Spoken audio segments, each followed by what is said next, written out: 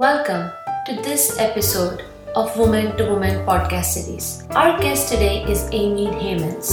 Amy believes that purpose-driven design can help improve the human condition and therefore co-founded Mad Pow. Her organization now is focused on evolving health and finance systems to form experience strategies that deliver both social impact and business results. She applies her expertise in improving experiences as a strategy consultant, leadership advisor, speaker, writer, teacher, and facilitator. Hi Amy, welcome to Woman to Woman podcast show. Hi there. I'm so happy to be here. You are a fellow podcaster. So how is it being on the other side? I think it's great because I don't have the stress of making sure we're keeping time and being all, prepared. I can just be myself, which is helpful. So let's get started with your childhood. Where did you grow up and what was it like? Oh, wonderful. So I grew up in Burlington, Massachusetts, which is a suburb of Boston. So 30 minutes outside of the city, with two parents who I was blessed to have. My father was an engineer. My mother was a nurse.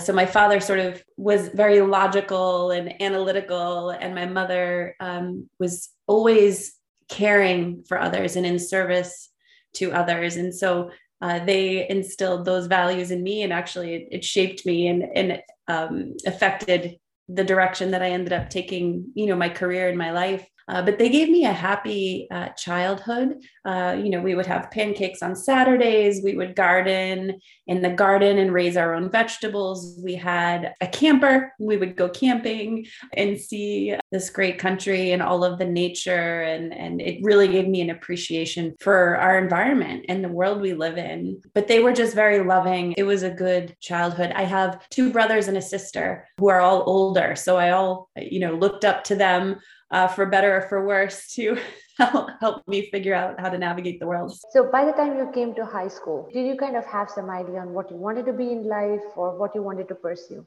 Yeah, absolutely. So I loved art. And in high school, our art program at Burlington High School was phenomenal. It was led by actually a husband and a wife, Lorraine Sullivan and Mr. Young. And they taught, I took computer graphics, I took graphic design, I took painting, sculpture.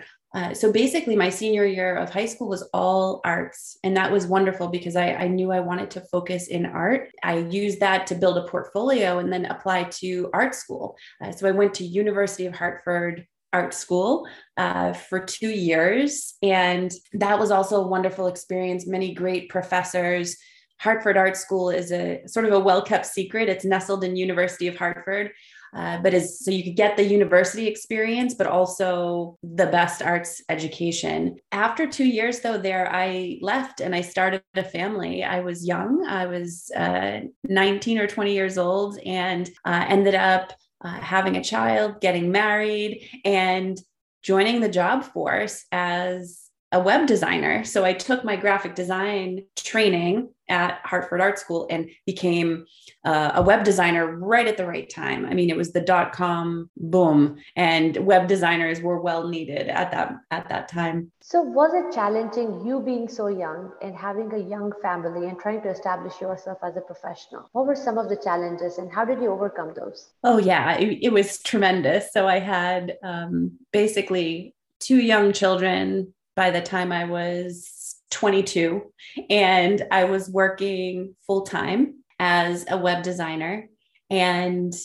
working at an agency. It was a very fast-paced environment. I felt fortunate because I didn't have a college degree, but I had a great portfolio and I had the desire to make amazing things happen and to provide for my family. I worked very hard, but it was heartbreaking for me to leave my babies and take care. And, every working mother knows, how you want to stay with them, but, you have to go. And it was difficult to balance it all. I felt like I was either failing as a mother or failing on the job. It seemed to feel like I could do both extremely well. And that's where I had to let go of my desire for perfectionism a bit and just focus on the important things, the important moments, and make time and make room for those moments. That's what guided me through that time. And during this time,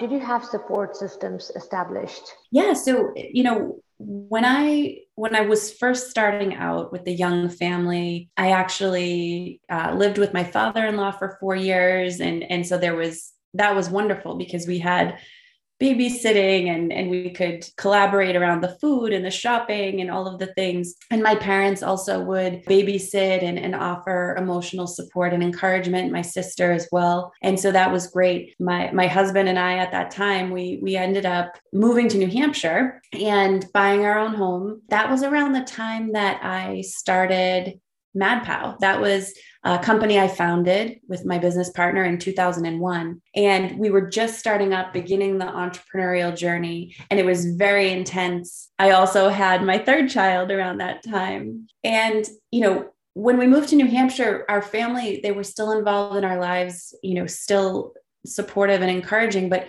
we were remote. We were more remote. And so it became more difficult to manage for sure. And my now ex-husband, but my husband at the time, he was supportive of starting up the business. And that was great. But then, as I became more and more successful with the business, he became more and more dissatisfied with sort of where he was in his life. He had challenges for sure. And our relationship had challenges. So it was a challenging time. And I felt very alone, feeling the weight of providing for my family, with, having a deteriorating situation in terms of the relationship. As I was growing my business, we were becoming extremely successful. We were hiring people, we were servicing clients, we were becoming renowned. And I went from worrying if I'd ever be able to afford a house to doing really well in terms of a living. But when my personal life was, falling apart and adding a lot of stress and trauma, the business was taking off. So it was like professionally, I was doing amazing, but personally, it was very challenging. And that went on for probably 10 or 12 years before, things came to a head and I decided to make a change. We got divorced. I was alone for many years and then was very lucky and blessed to find my now husband. And we just celebrated our 3-year anniversary. So it was definitely a challenging time. And honestly, looking back, I don't know how I sort of held it together. Congratulations, by the way, on your anniversary. Thank you. So what inspired you to start this design agency, Mad Pow? I was working at an agency during the .com boom, and that's where I got my start. And I took the graphic design that I had learned in college. I ported it into web design. I learned how to code and I started to get into user experience. So I came to understand that it isn't just about how a website looks. It's about how does it function for the people who are using it? Are they finding it intuitive? Are they understanding the information? And so at the agency I was working at, I founded the user experience practice and really started learning more and more about that. And I worked at that agency for 4 years. During the .com bubble, when the bubble burst, I started freelancing and founded my agency with a business partner. And sort of how we both started out was freelancing. So I was trying to, pay the bills, having a few clients, and he was doing the same. And then I came across a wonderful lead for a project that was bigger than I could handle. I was pregnant with my third child, about to go into labor and that sort of thing. And I said, you know what, they're not going to hire this woman about to go into labor. Let's partner up on this and we can do it together. And we pitched the client and we won that project and we did it together and it went really well. We had my business partner, myself, very complementary skills. So we made a good team. So we kept doing more and more projects and we hired our first employee in 2006. We grew to 70 people across 2 offices, one in Portsmouth, one in Boston. Then we were acquired in 2019. It was an amazing entrepreneurial journey. I mean, when all was said and done, it was, 18 years to acquisition and then 2 years post acquisition, adding COVID on top of that. It's been an interesting time. And now I'm actually winding down my time at Mad Pow, and I'm getting ready for my next adventure. That's very exciting. It is. It's scary and exciting all at the same time. Did you have mentors along the way that really helped you establish this, or was it just organic learning on your part? I would say a bit of both. I absolutely had mentors, but I also love to read and learn. So books and podcasts, sort of a self-improvement junkie, whether it is on the personal front or the professional front. I love to learn. I have sort of an insatiable curiosity. I always want to find a better way of doing things. But I truly was blessed to have the right mentors at the right time. I believe that the universe sends you what you need when you need it. And that certainly was true at different parts of my career. One of the very well-known people in the user experience discipline, he didn't need to give me advice or help me in terms of how to grow my company, but he did. He took the time to give me that advice. There was a CIO of a major corporation in Boston, and she was a female CIO. She could hold her own amongst technologists and business people. And she, for some reason, wanted to spend time talking with me about the business challenges I was facing and what she saw and what she had done. And I was so grateful for that. And then just even one conversation here, another conversation there, people give you the sort of bits of wisdom that factor into who you are and what you do and how you show up for life, or they sort of shape this change in perspective that you experience over time. I'm so grateful for those mentors and those experiences. And I try to do that for others. I think it's huge, of course, to pay it forward when people have been kind, sharing their knowledge and their expertise. Of course, I want to do the same thing. And I do that. I talk to a lot of people in transition for their career or students or basically anyone I'll take a meeting with, because it isn't just my commitment to being in service to others. It's also, I get a lot out of it. People are brilliant, and their passion and charisma and tenacity truly inspire me. I love having those conversations. What kind of role do you think networking played in all of this? Like, what's your relationship with networking? It's one of my superpowers, honestly, is networking. Every single relationship,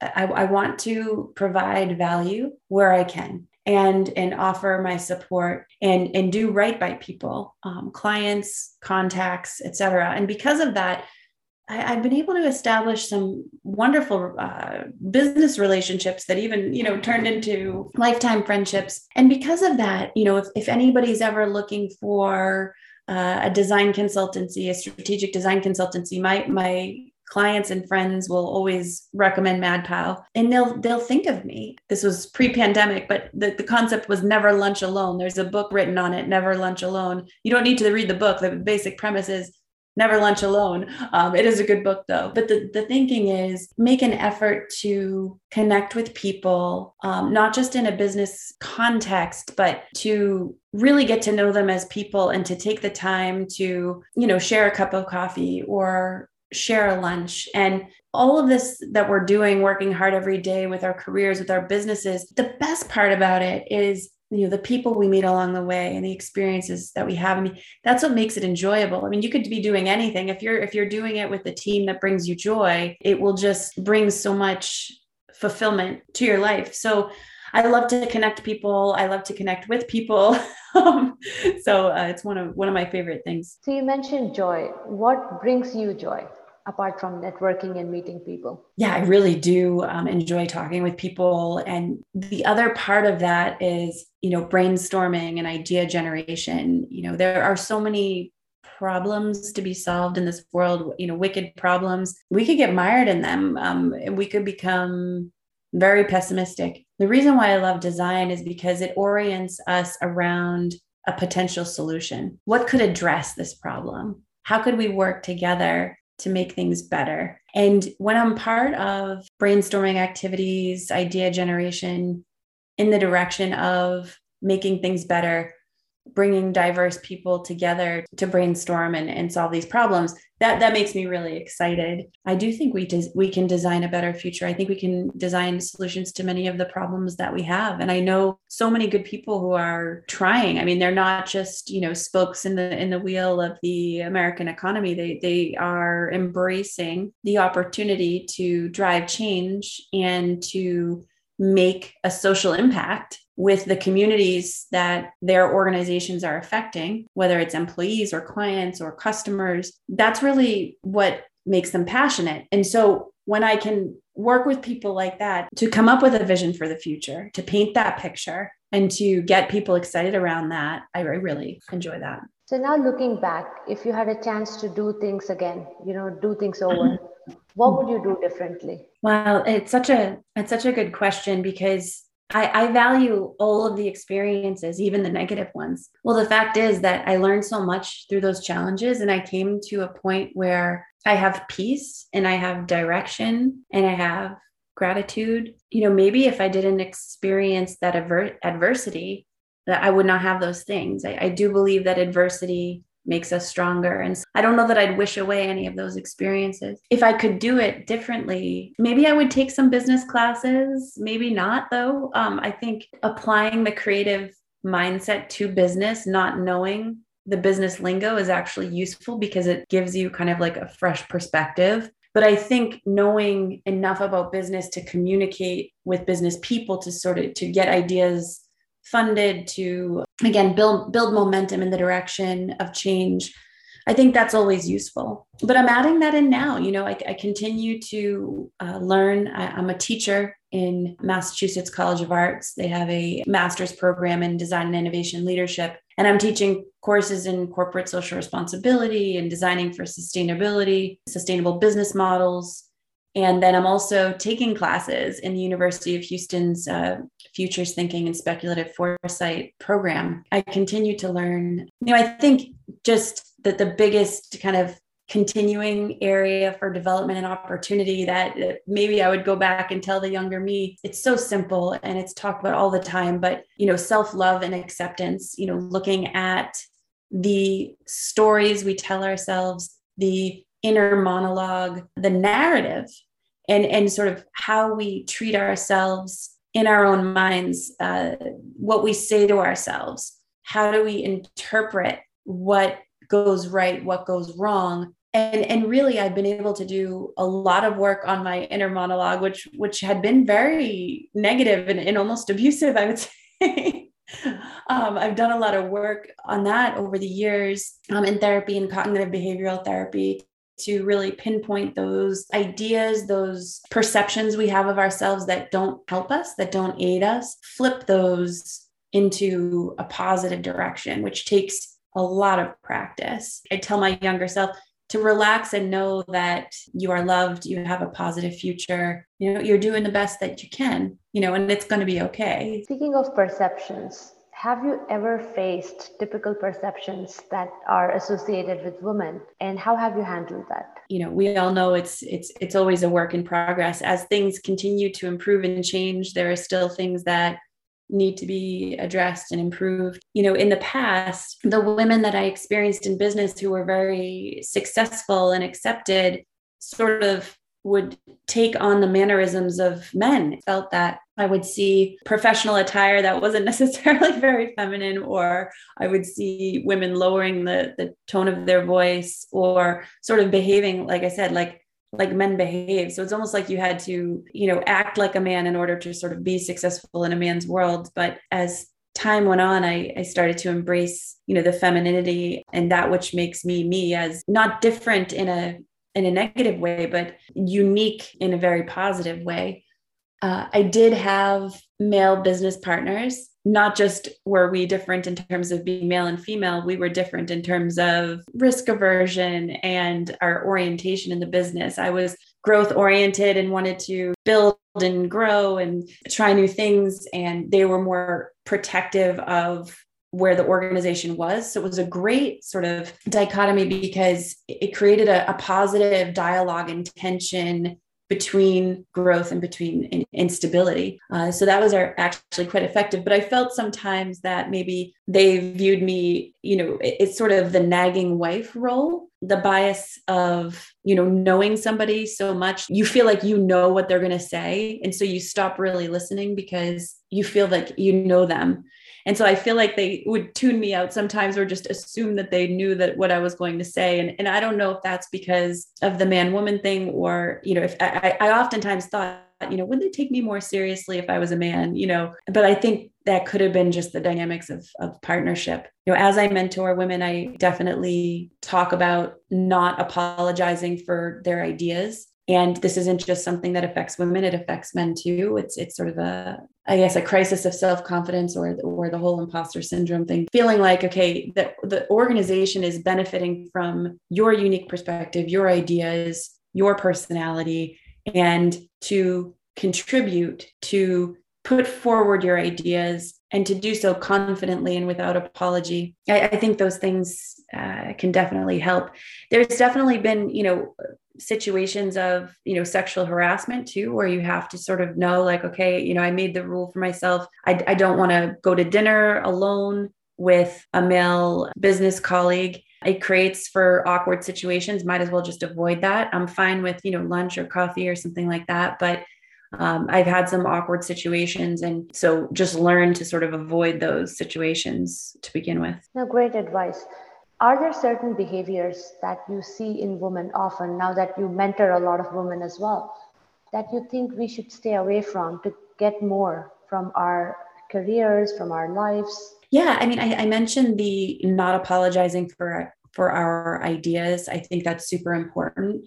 And then I would say, and this is hard because, there are all types of people in business. There are people who don't mind taking a leap into the unknown, and there are people that will make them very nervous. What we know from research on women in business is that men are often promoted for their potential, where women are promoted for their past history. And so to not be shy about making your career goals known and clear, ask for opportunities that lead you in that direction, and to articulate the potential that you do have, and to ask for mentoring or growth opportunities in any blind spot areas that you have. And I also believe in, it's been written about, it's in books and stuff like that, but knowing how people might be biased against women, that they might not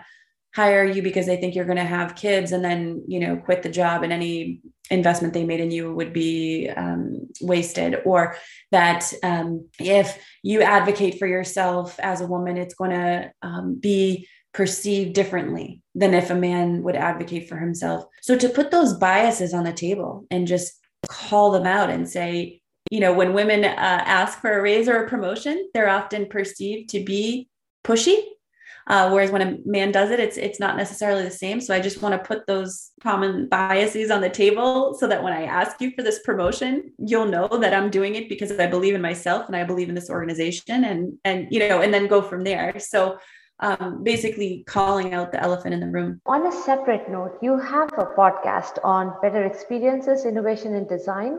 So let's talk a little bit about that. So how did this podcast come about and what is it about? Yeah, I found myself in the course of my job at Mad Pow, I found myself talking with fantastic clients and prospects and people in the industry. I'm very active in health, in finance, in ESG and sustainability, and in social impact. And I'd be having these wonderful conversations with wonderful human beings. And I thought, you know what? Why don't we record these conversations and make them a podcast? And so we did that, and it's been wonderful. I mean, as you know, having these types of conversations, there's so many wonderful people with fantastic things to say. And as a matter of fact, I've enjoyed it so much. I might, sort of turn that into a book and just continue to talk with folks and bring their most salient insights into sort of a book format. It's an idea I have that I might work on, after my time ends here at Mad Pow, in addition to teaching and continuing to learn. So all the best for them. We will be looking out for the book. Amy, in closing, any final comments for our listeners? When you overlap the concepts of personal development with design, you uncover an interesting territory that we have the potential to design our lives, that any boundaries we've created for ourselves can be artificial walls, keep us trapped. To design our lives with intention, to think about what really brings us joy, what are we really passionate about, who do we want to be spending more time with, where do we want to be living, what do we want to be doing. It's not like we can conjure up like a perfect life, but at the same time, years can pass without asking ourselves these very important questions that can lead to greater fulfillment and satisfaction. So I would say let's design our lives in the direction of that which is going to bring us the most fulfillment. And then that will have ripples and touch many more lives from there. Thank you so much for all the great experiences you shared and all the great advice. And we wish you all the best in future. Thank you. Thank you so much for having me. It was a pleasure.